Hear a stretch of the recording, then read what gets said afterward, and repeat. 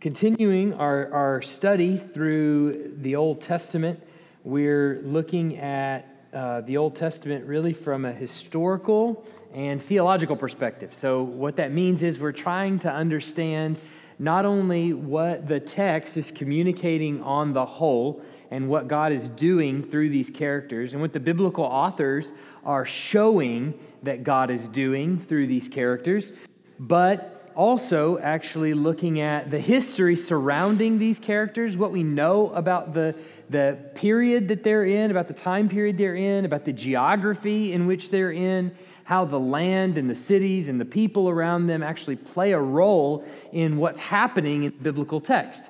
And so some of that has its complications, as there's often times where we don't know a ton, but we know some, and so we have perhaps created more questions than we've actually provided answers in some cases.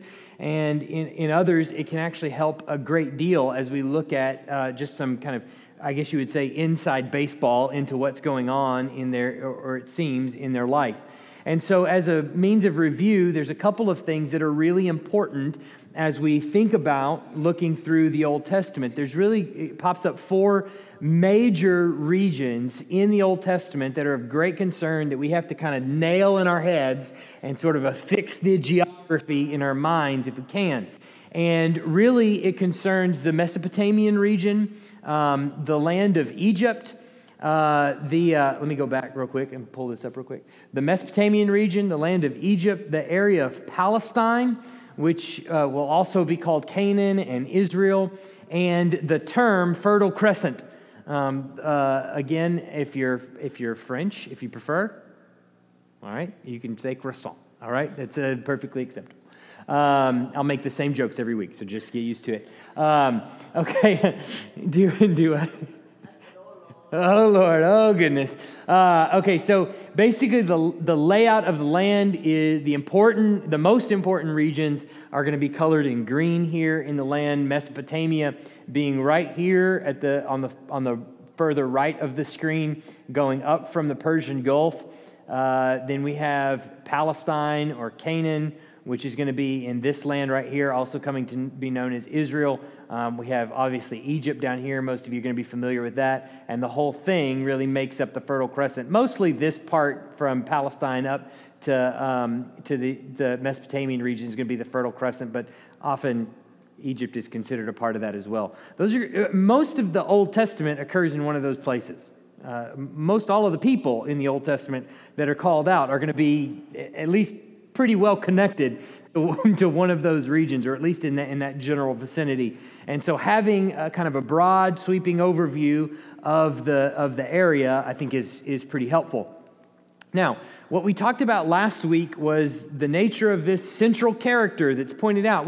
You have, as Genesis opens up, it's really pretty global for the first 11 chapters. It's really concerned with kind of God's operation on the whole. Of course, there are identified characters in the middle of that. You obviously have the creation of the entire world and singling out a couple at the beginning. And then there's the destruction of the entire world and singling out a family there in Genesis chapter 6 who survives the flood.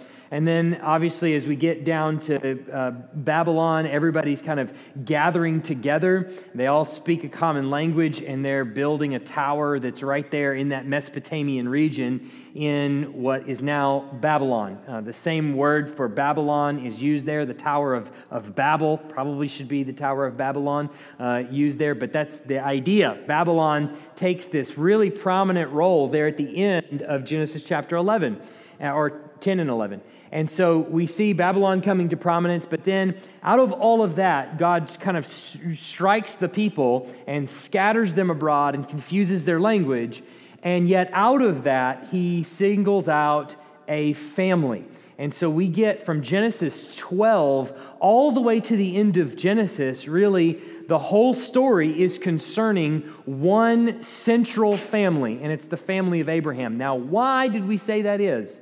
Why is that important? Remember? What's that?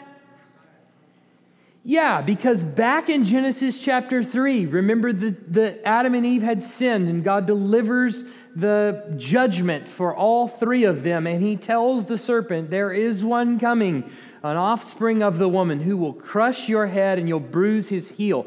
And the entire book of Genesis, in fact, really the entire Old Testament, if you look at a broad enough perspective, is all about tracing that single seed all the way into the close of the Old Testament. The irony of it is that the Old Testament closes without having identified that seed, right? That's a problem.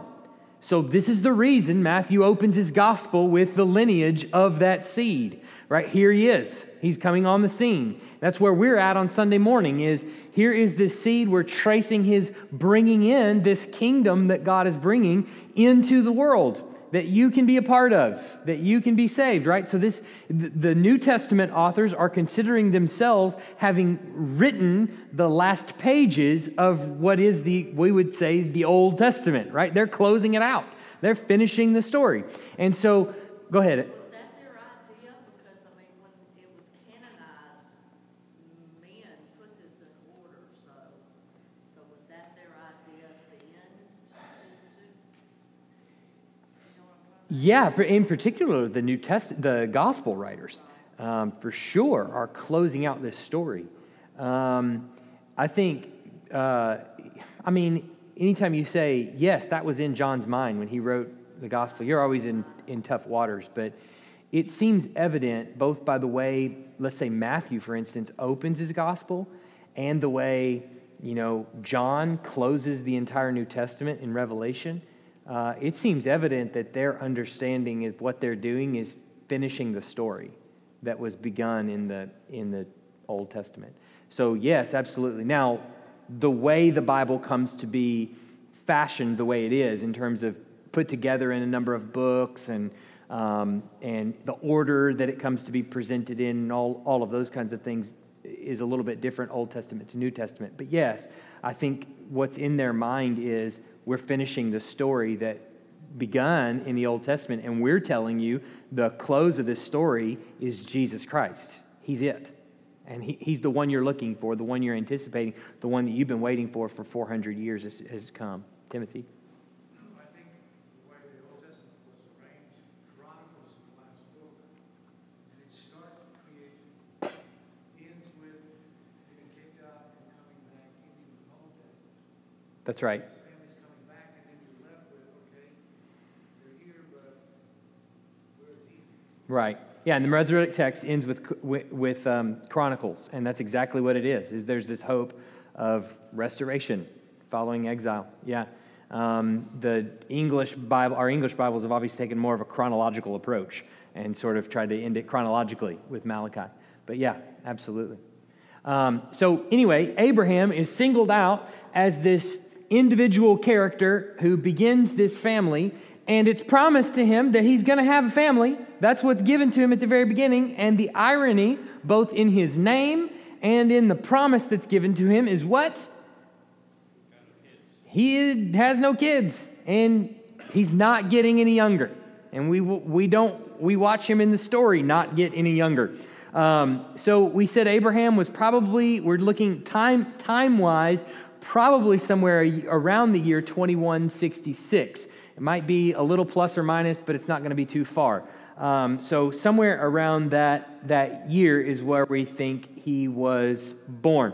Not only that, but we see in the story that God maintained his faithfulness to humanity by singling out this singular Abram, this character Abram, and telling us in the story that this is the person through whom the seed is going to come. We're going to watch that happen as Abraham has kids, and as his kids have kids. We're going to see how there's a lot of tumultuous happenings around this seed coming to bear throughout the book of Genesis. Not only that, but what we're also going to see, and we're going to see this a lot today, is that there is a promise that's given to Abraham. There's a number of promises that God is going to give to Abraham. And what we're going to see in Abram's life is that all the promises that God gives to him are put to the test. Almost every single one of them is put to the test. And there is a question that's implied through Genesis, especially through Genesis 12 and Abraham's story 22 or so, there's a question that's implied: is God worthy of being trusted? I mean, is he? At this point in the text, if we're just reading along, we don't know. We know he's destroyed the earth. We know he's created Adam and Eve. We know he's created the world. We know a lot of those kinds of things. And we know that his promises of judgment so far have really come through. We get that. But when he promises blessing to Abraham, is he faithful to his promise? And talk about something that actually translates into our lives in New Testament as New Testament saints, or in the New Testament church. Of course it does. I mean, we have that question all the time running through our brain. Here we've been sitting 2,000 years from Christ's first coming, and we have a standing promise. What is it, standing promise? Yeah. Wake up, y'all. What is it? Yeah, he's coming back. This is the standing promise.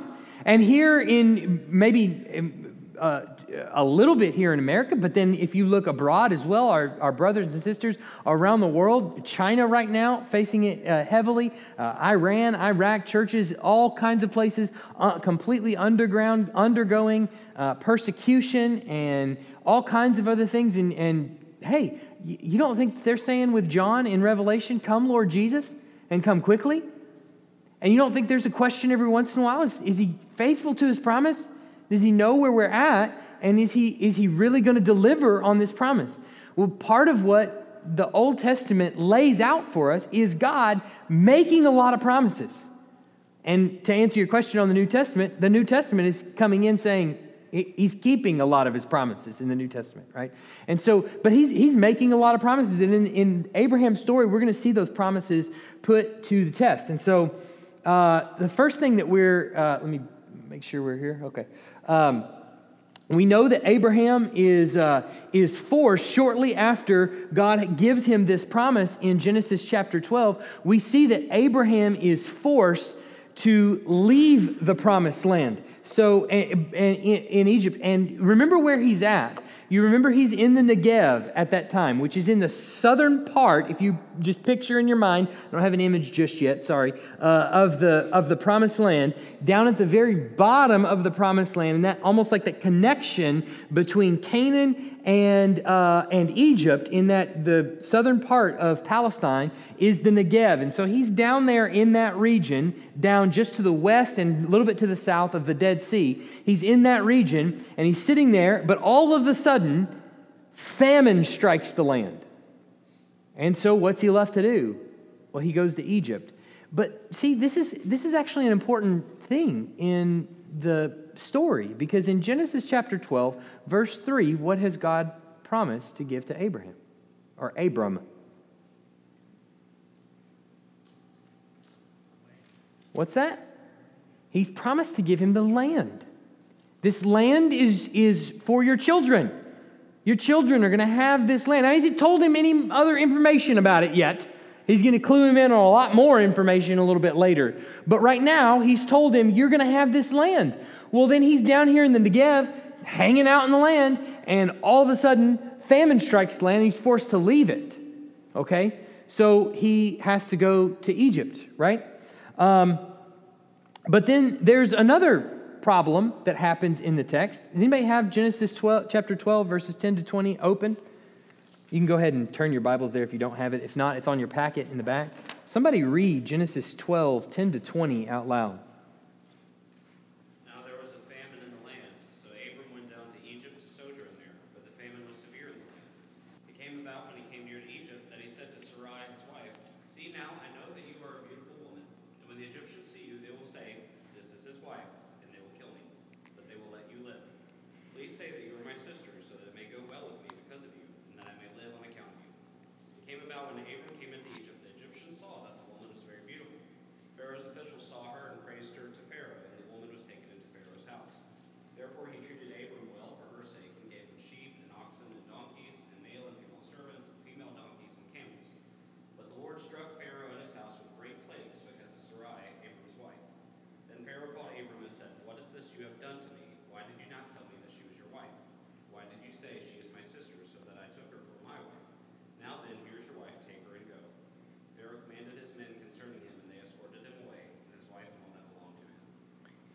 Yeah, so there's another problem in the text here, that there's a promise of God that's been made in the first half of chapter 12 to Abram. One is the land, but there's another promise that's been made. What is that other promise? Child. Does in verses 1 and 2 of chapter 12. He promises him a child. He's going to give him descendants. And so Abram is not only forced to leave the land of the Negev and go to Egypt because of famine, but when he gets there, what does he encounter? What does he anticipate encountering? Being killed. Because Abraham is good looking. And so he's afraid that they're going to see her, they're going to kill him, and they're going to take her. Abraham has a child yet, or he does not have a child? He does not have a child. So God has promised to Abraham that not only are you going to have a child, but I'm going to make of you a great nation. He doesn't have a child yet. He's afraid of dying. Put two and two together. Is Abraham really trusting what the Lord has already told him? No, he's not. Abraham is scheming for a way to protect himself, not trusting that the Lord is actually going to deliver on his promise. Because again, Abraham has really just met this God. He's not that familiar with this God. We don't know, is this God trustworthy or not? He's made me a promise, but I don't know if he's going to deliver on that promise. And so he goes down and he cooks up this story that you're my sister. And technically she kind of is, and he'll use that as an excuse later on. But right. So, but he's got this story cooked up. We're going to tell him that you're my sister, and that way I'll save my life. Because let's be honest, God gives us promises, but he needs a little of our help sometimes, because he hasn't thought about all the kinks that could happen in the plan. All right. Okay, so he doesn't handle our day-to-day life as well and doesn't know about all of those things. So Abraham cooks up this story. Now, here's what we do know about the area, is that there is the Nile overflows regularly. And because of this, overflowing of the Nile, what would happen is the banks of the Nile would be flooded, the area surrounding the Nile would be flooded, and what is produced from that flood, but obviously rich farmlands. And so the Pharaoh has always kind of had this myth about him that he controls the rising and the falling of the Nile, right? Or that he controls the Nile itself, which is pretty interesting when we get to Exodus, when the first thing that's struck is the Nile, right? And it's turned to blood.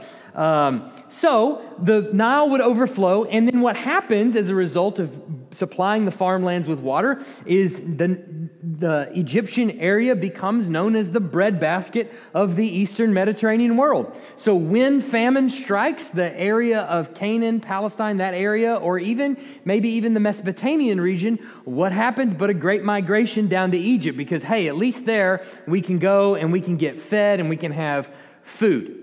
All right? That makes sense?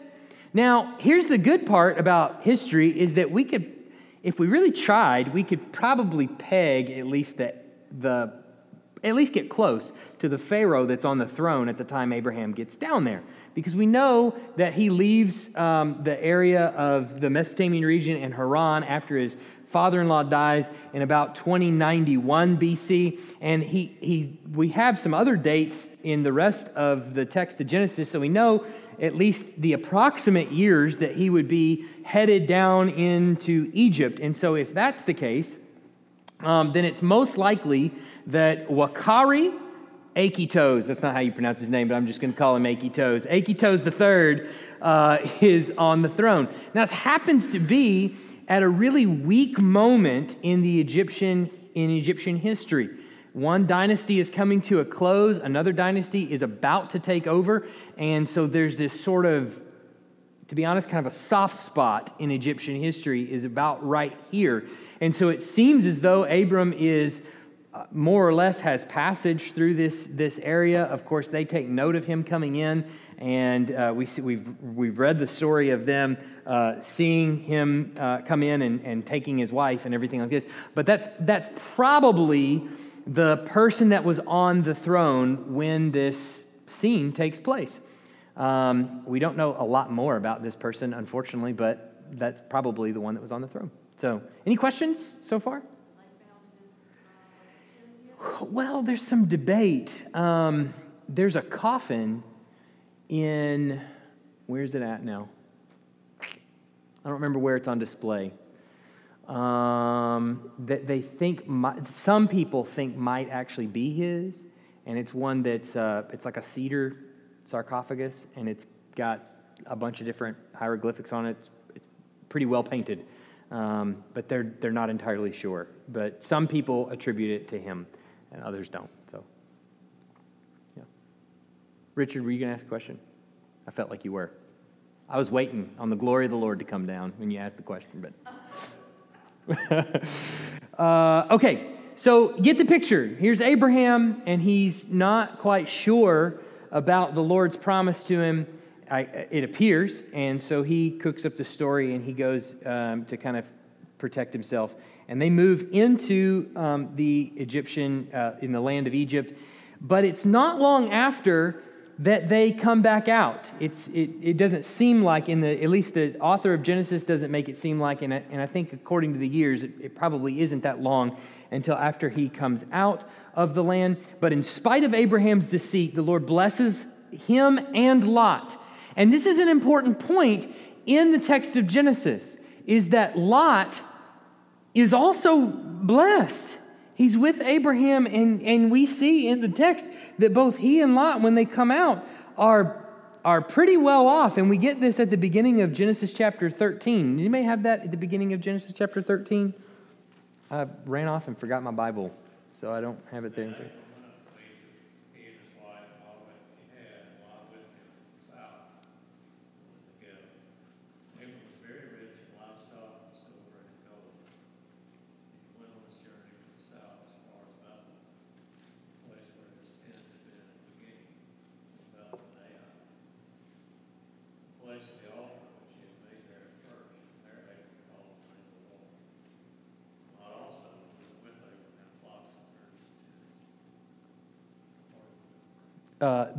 That's good right there. So what we see already by verse, what was that, about verse 5 or so? Yeah, through verse 5 of Genesis 13 is that it's not only Abraham that has a good spread. Lot, it seems, also has a good spread. Now, we talked about in the past weeks that it seems as though Abraham is probably part of that kind of Amorite migration that's coming into Canaan, and it's a merchant class that's coming in, and so he's probably got a good bit coming with him already, just from being a merchant in the Mesopotamian region. Lot is with him as well, and may have also benefited from that. But the point remains that when they come out of Egypt, both of them have a pretty good spread, and this leads to a point of contention in the story itself. A very important point of contention is that when they come up out of Egypt, Lot and Abraham they're getting on each other's nerves, it seems like. Right? At least, maybe not them, but some of their people are getting on each other's nerves, and they're a little bit too close to one another. We got a lot of room to spread out, and we need to be able to spread out. So what happens in the story? Keep reading. David, if you will, that's fine.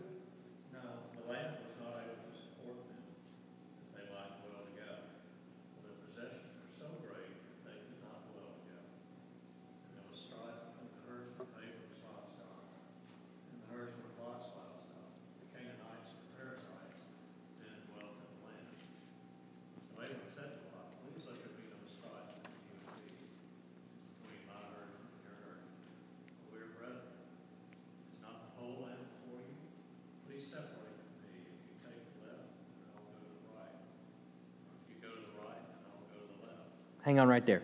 Okay, so we're in a point in the story where Abram and Lot are where? Where are they at? Where are they located right now? You remember? What's that? Between Bethel and Ai, I'm going to show you the map in just a second. Sorry, Shannon, I'm going to show you a map in just a second so you'll get an idea of where this is at. It's here. I've actually got some pretty interesting maps today, I think. But we'll get the geography in just a second. But there, between Bethel and Ai, this is a place familiar with Abraham. He's camped there before. So they're in Bethel and Ai, and they're looking around the land, and he says, look, the whole land is before us. Now, that's an important phrase because it actually lines up very nicely with what we know about the land at the time. We talked about previously that there's an Amorite migration that seems to be coming into the land of Canaan at the time, but the Canaanites that are in the land at the time don't have a firm grasp on the land, it seems like. They have, at best, little city-states. We're going to see some kings here in just a minute that will kind of come up some years later, but the vast majority of what we know about the time was there's a large nomadic population that's in Canaan at the time that doesn't have a firm grasp or rule on the land. And that's going to change a little bit with the Amorites that come in. But at the time, Abram and Lot are in the land, they're looking around and they're saying, the land's freely available to us. We can go hitherto and yon. And that's precisely what historically we're seeing from archaeology and things like that, is that's actually true. And so they're able to move wherever they want. Now, where does Lot pick? What's that? He picks a well-watered area. Now, I don't know whether Lot knows about the promise God has made to him or not. But this is also a test to the promise. Well, God has said, I'll give you this land. Abram gets to the story to Lot, and they're sitting there like, hey, let's spread out. Abraham goes, you pick. Well, what happens if Lot picks the land they're standing in? Where's Abraham going to go? Well, I guess he's going to go out of the land, right? Which would then throw a kink into the story. But the point is, here's Lot. He's got this choice one way or the other. And fortuitously, he picks the land outside of the promised land, leaving Abraham with the land of promise, okay? Now, is it a good idea or a bad idea? How do we feel about Lot going east? East is not good. It gives us a queasy feeling anytime somebody goes east. How do we feel about Lot leaving what we now know is the land of promise? Now, we're assuming Lot doesn't know that right now, and that's okay. We're letting Lot off the hook, all right? But for us, how do we feel about Lot leaving the land of promise? What's that? we feel fine and dandy about it. But if we're a fan of Lot, if we're like, hey, Lot's part of Abraham's family, so he's a good guy, then no bueno, all right? It's not good for him to leave the land of promise. And we talked a long time ago about the nations being divided up, about the land outside of the land of promise being turned over to the pagan gods and things like this. And so Lot is, well, he's kind of tossed to the wind, it seems like, by picking the land outside of the promised land. I think most everybody who's reading that is going, oh, this is not going to end well for Lot. We don't think. What's that? Bless his heart. Poor guy doesn't know. This is the dramatic irony, you know. We know something that the main character doesn't know. One of the characters doesn't know. And so so Lot's going to go. Now, there is some debate over where Sodom and Gomorrah actually are located.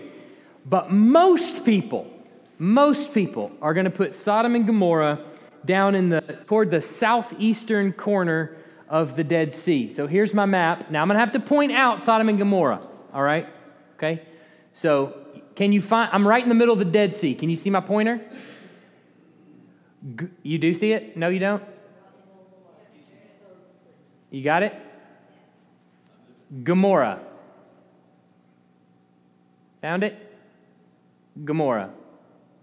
And Sodom is right above it. Sodom, Gomorrah. That's where most people think Sodom and Gomorrah are. So are they, when they're digging up the land, they're over here in the Negev? Yes. Now watch these lines over here. These are clever little lines. If I can find my pointer. There it is. Middle of Dead Sea. Go travel east. Boom, I hit an orange line. Okay, this orange line marks Abraham and Lot's path up from Egypt, through the Negev, up, keep going up, keep going up, keep going up, keep going up. Bingo, right there. Bethel is on the left. Ai is on the right. All right. So they're looking across the land and they're going, where's the best place for us, for you to land? And Lot looks to the west, to the east, to the east, and sees the Jordan River Valley. Right? He sees this lush area in the Jordan River Valley. Now, they're probably somewhere up here on the rift, somewhere close to Bethel and Ai, and they're looking out over this Jordan River Valley. And let me tell you, in the land, when you get up on top of a hill, Richard, Timothy, tell them, when you get up on top of a hill, how far can you see? Forever you can see. Because you're either on a hill or you're in the deepest valley that there is. So, and you can change topography like that. I mean, it's so crazy. And when you're up on a hill, you can see forever. So he's probably up here somewhere along this ridge, looking over into the Jordan River Valley, across Jericho, across the plains of Jericho, and he's seeing just lush green everywhere. And he's going, maybe he knows what God's promised, maybe he doesn't know what God's promised, but he's saying, look at all that. I'm going towards that. That makes sense. Now, this rift right here where the Jordan River Valley is, let me find my point. I can't even find my own pointer. I'm going to have to get a better pointer. But in this Jordan River Valley over here, north of the Dead Sea, all the way down to the southern tip of the Dead Sea, even just a little bit past it, that Jordan River Valley goes. And so there's palm trees down there. You can grow just about anything tropical down there.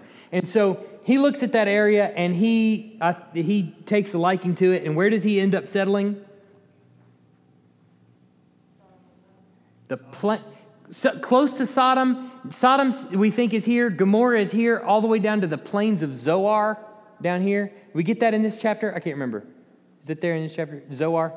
Yes. Yeah. Settles in Zoar, which we think is on the southern edge of the Dead Sea. And that whole area would be considered the same region, if you will, all the way around the Dead Sea to the southern edge of it. Okay? So let's get an idea of the geography. How big is the Dead Sea from tip to toe? Hang on, let me dig back. Took an hour from the Yeah.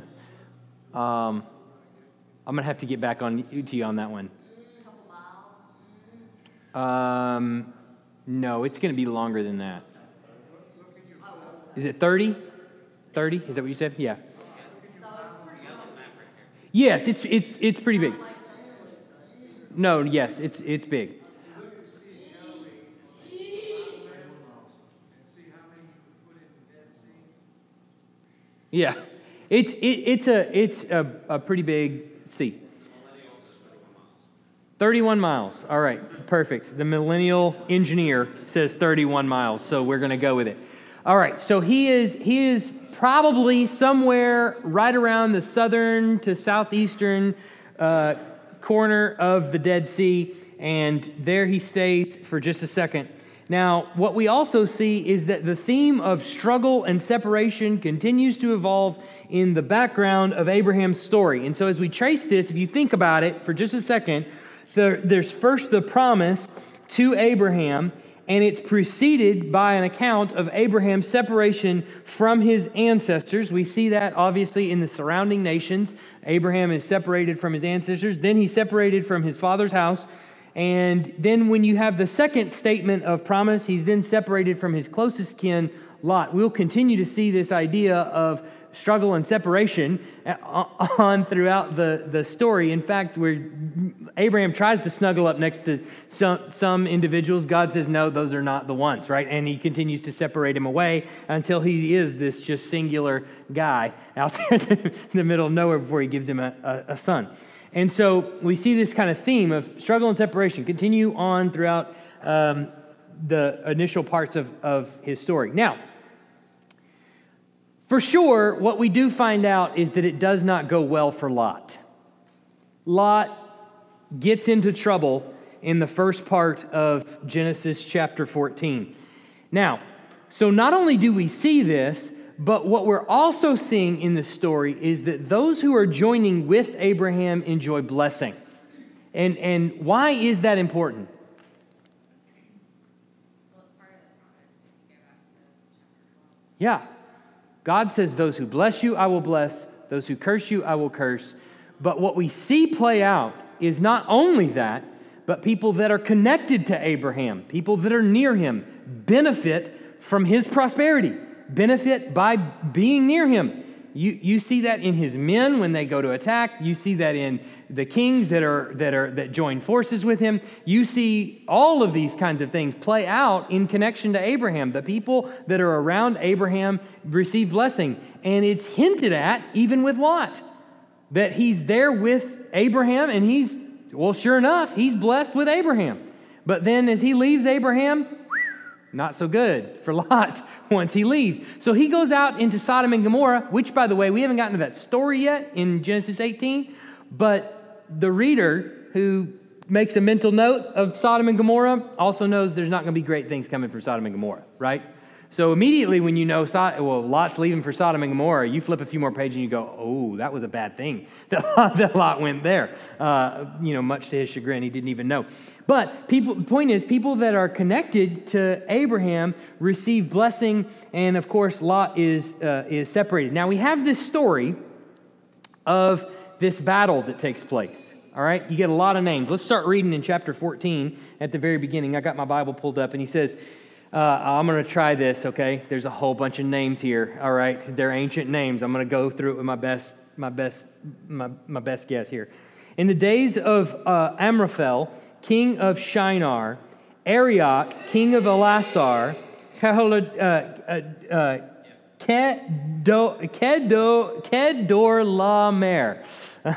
Sorry, I was practicing it. It was really good. Kedorlaomer, king of Elam, and Tidal, king of Goyim. These kings made war with, and then he goes on to list several names that are in that area.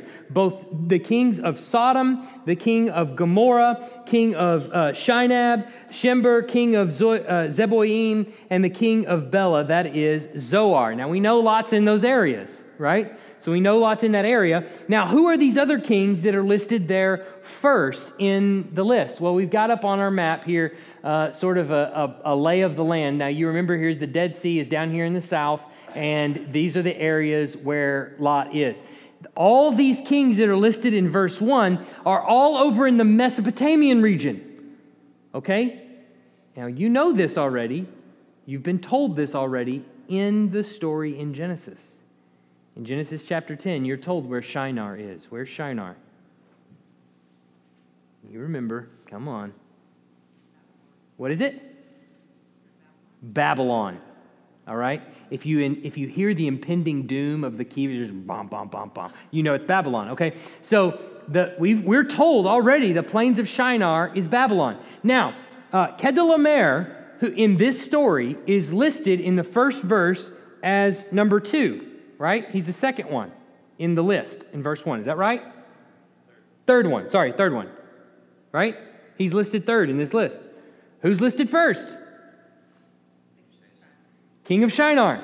All right, that's going to be important because the central figure of the enemies here in this story is actually Kedorlaomer, who is the king, right?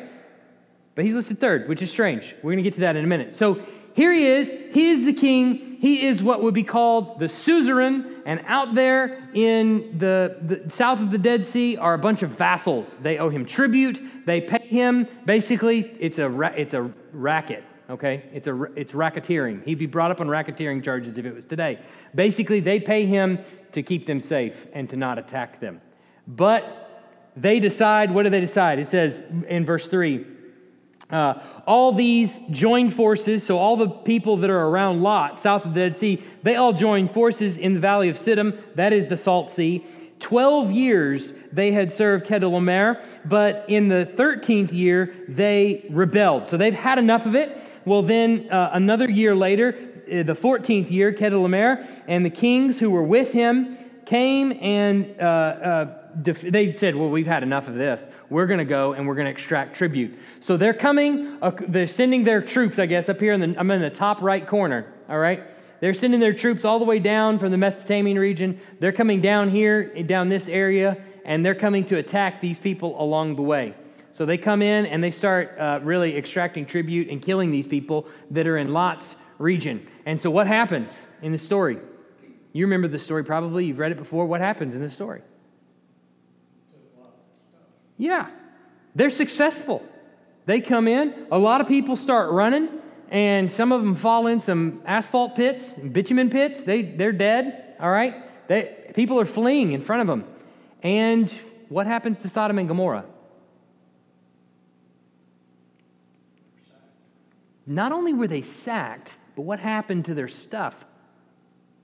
It was taken. Poverty. Right? Poverty. What's the fate of Lot at this moment in the story? The same fate as Sodom and Gomorrah. Sad day for Lot.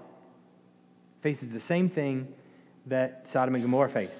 He gets his stuff captured. He himself is captured, and he's taken. All right.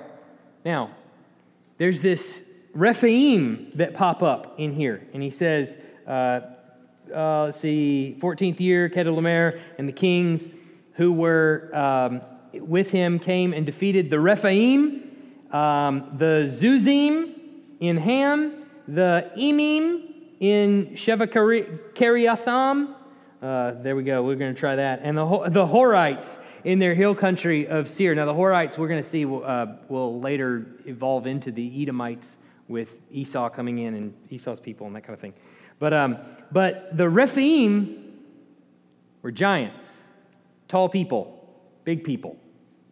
The reason we know this, or part of the reason we know this, we can kind of trace some of this happening throughout the Old Testament. We see in Joshua 11:22, get that up there, tells us that the conquest had failed to eliminate all of the Anakim. And so let's go ahead and read that there in Joshua. I have that on your page, I think. Do I not have it? Did I not? I didn't put it on there. Somebody bring up Joshua 11:22 and read that out loud.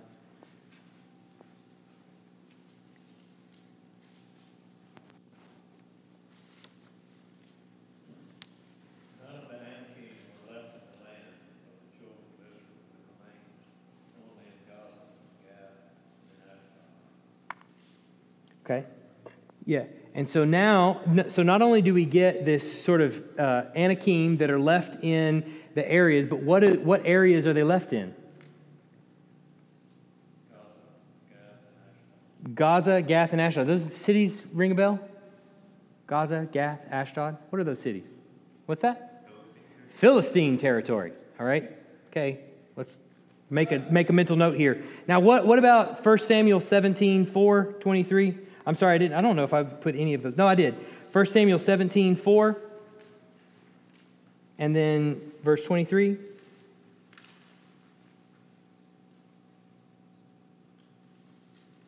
Somebody read that out loud.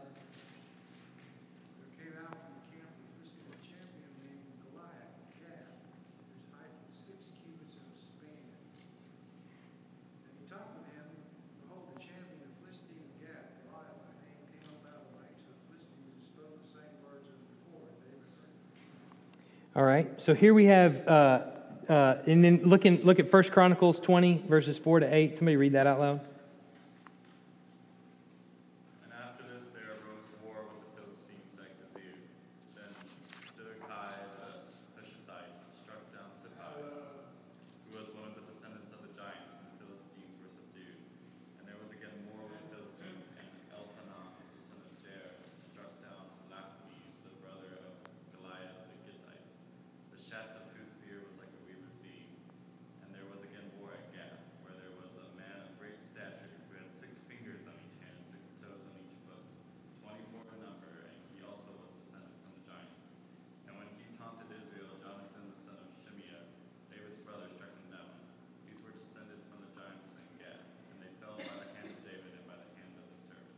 both of the terms there interpreted giants are both Rephaim.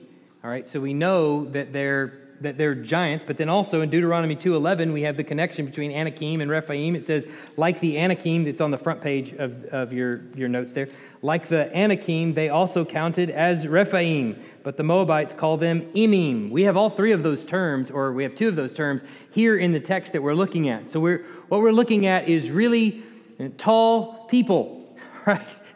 Giants that are in the area, typically called Rephaim. So it seems as though these people are coming to extract tribute from the people in the area. They encounter some people that are rather large. Not only are they rather large, they refer to them as giants.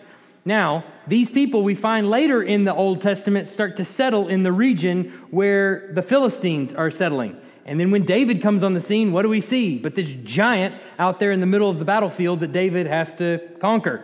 And so what I'm saying is the Old Testament, the people in the Old Testament all interpreted these people as descending from the same group of people, later kind of morphing into the Philistines, or merging with, I should say, the Philistines, a remnant of the Anakim, the Rephaim, and all of these ems that you start to see pop up in the scriptures. Now, this stuff can get really weird really fast, okay? But do you have any questions about that? I hesitate to ask.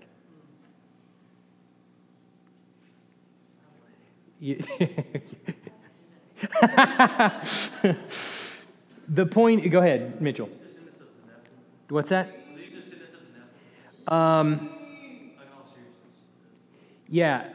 So there's a lot of debate about that, and I think most Old Testament scholars now would say yes. But there's a lot of question as to how, right? So I'm just going to leave it at that. We talked about this a while back when we talked about the sons of God, that the Nephilim were thought to be descendants from demonic powers, right? Some would even say that the souls of the Nephilim are the demonic powers that are around the earth today, all right? So how much of that's true or not is, again, this is sort of an open-handed thing. We kind of go, I don't know. The Bible's just not super clear on that. What we do know is that there's some massive people, and they saw them as massive people, and they had a name for them, and they called them giants, and they were terrified of them for the most part. But these people, coming from the Mesopotamian area, and especially Babylon, are not scared at all by these people. That's what you're supposed to see, is that they're coming in, and they're kicking tail as they're going down. And so what do the kings around Lot do? They turn tail and run and take their chances. So you get the idea. But the important thing that comes out of this story is that we see one particular person escapes, one particular soldier, and he takes this little route down here south of the Dead Sea. You see my little pointer? He takes a little green route, and he goes all the way up and turns into the red route, and he goes all the way up to where? Where is it, right here? To Bethel? There's the soldier that escapes in chapter 14. He runs away. He gets away from him. And where does he run? He runs to Bethel. Who's in Bethel? Abraham. Fortuitously, he runs right by his tent. He tells Abram, hey, somebody has Lot. Abram scrounges up some men, goes after him, and do those people stand a chance against Abram and his men? Nope. He gets Lot back. Now, in the story, it's just told, well, he just gets them back. He gets up some men, and they go and they get him back. But if you think about it for just a second, these are people coming from Babylon. Yes? All of them, every last one of them coming from the Mesopotamian region. All of them are coming from Babylon. In fact, what's listed first is the king of Babylon. All right? They come down, they take Lot. They tackle some giants along the way. These are bad dudes, all right? SEAL Team 6, all right? They take Lot and they head north. Abram hears about it. He scrounges up some sheep herders and he goes up north. I don't know if they're really sheep herders. It makes the story good. He goes up north. He finds them up north of Dan. So way up here at the top of the map, he finds them up here and he gets Lot back. Now, Is the Lord faithful to his promise or not? Here's some people that took Lot captive. Abraham's nephew. He's not even Abraham's son or his, brother, somebody like that. This is his nephew. He goes and gets him back. Now, there's some tablets that we found in the area up north in Syria called the Ebla tablets in a town that used to be called Ebla that was destroyed in about 2250. So that would be before Abram, 2250 BC. And we found these tablets, the Ebla tablets, and there's about 1,700 whole tablets that have a bunch of things written on them.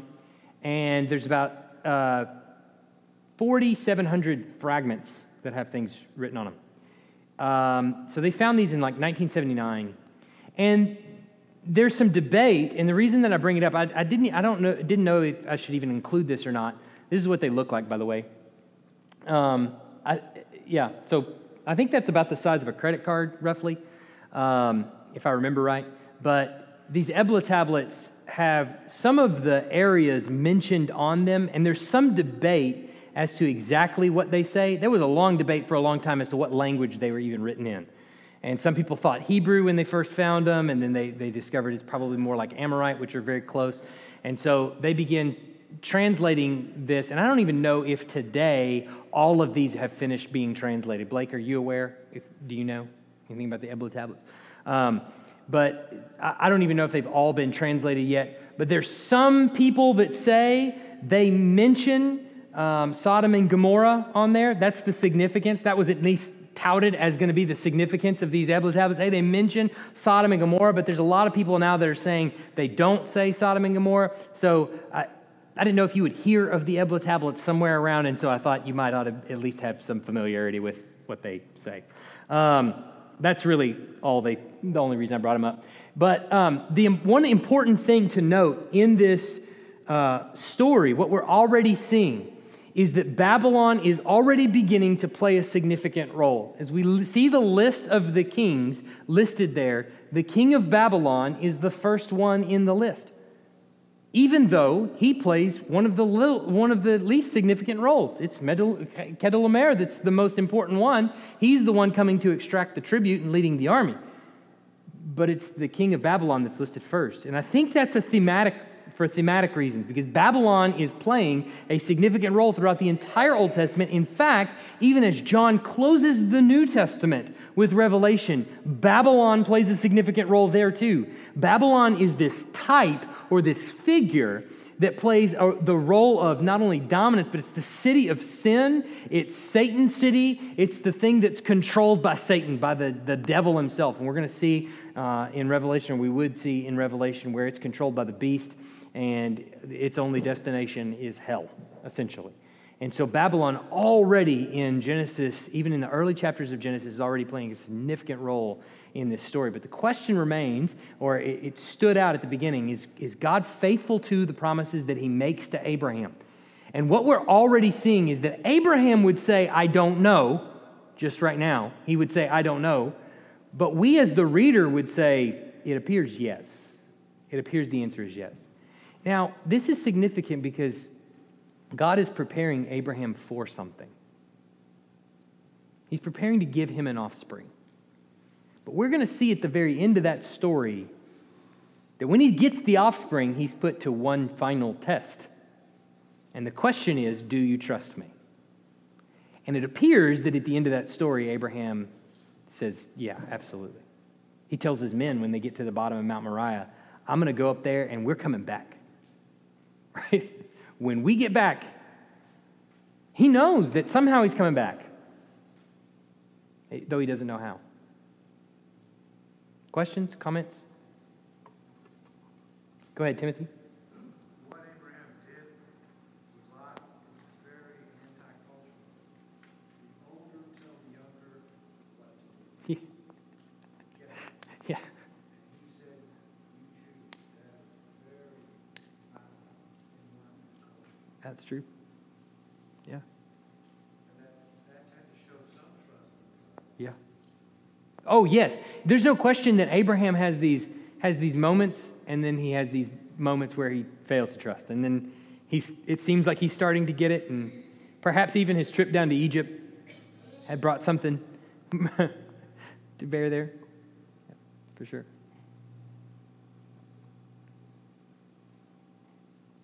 Any other questions? Go ahead. In years past, when I had read like beginning chapters of Genesis, and I read the part where he goes to Egypt, it always struck me that like, well, here he goes, he lies to Pharaoh and everybody, and yet they're the ones that get cursed Yeah. because of his lie. Like Yeah. they, to their minds, innocent of any wrongdoing. Yeah.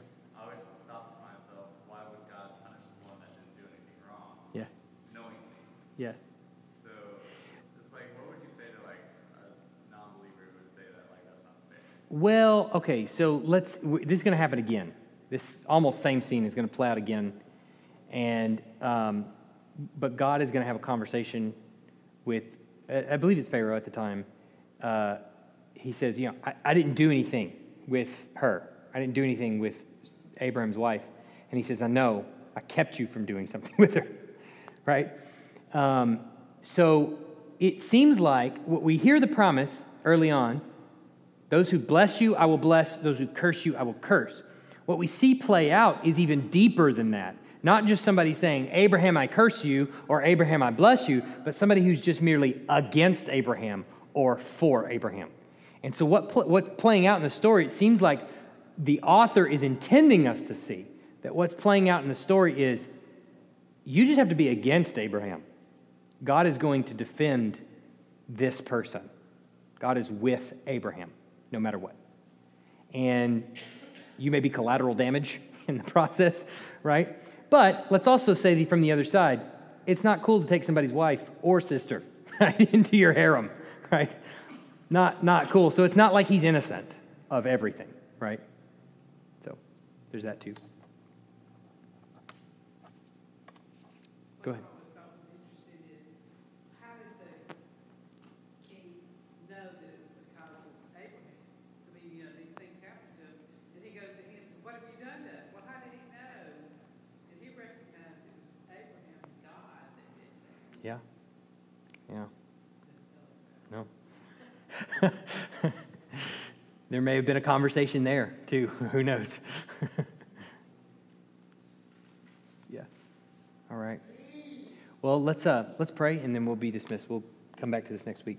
Heavenly Father, I'm grateful for your word, and I'm grateful for both the mystery and the revelation that is lying there on the pages of the text, and so grateful for how this comes to light in how it reconciles with the things that we know of history, and we're grateful that we have it, that it still speaks today of the fact that we can trust you in everything that you do and everything that you've promised. And Lord, we know we're waiting on the return of the Messiah, and we know that one day he will come to judge the living and the dead, and he will call those dead in Christ up from the grave. And we wait for that day. We long for that day. We want that day even now. We know that as long as you tarry is salvation. Peter tells us that, and we believe it. And so we pray that you would give us the gumption, the fortitude to move out into the culture around us and tell the gospel while there is time to repent and believe. We pray that you would give us the fortitude to do that, the desire to do that, the compassion to do that, even now. In Jesus' name, amen.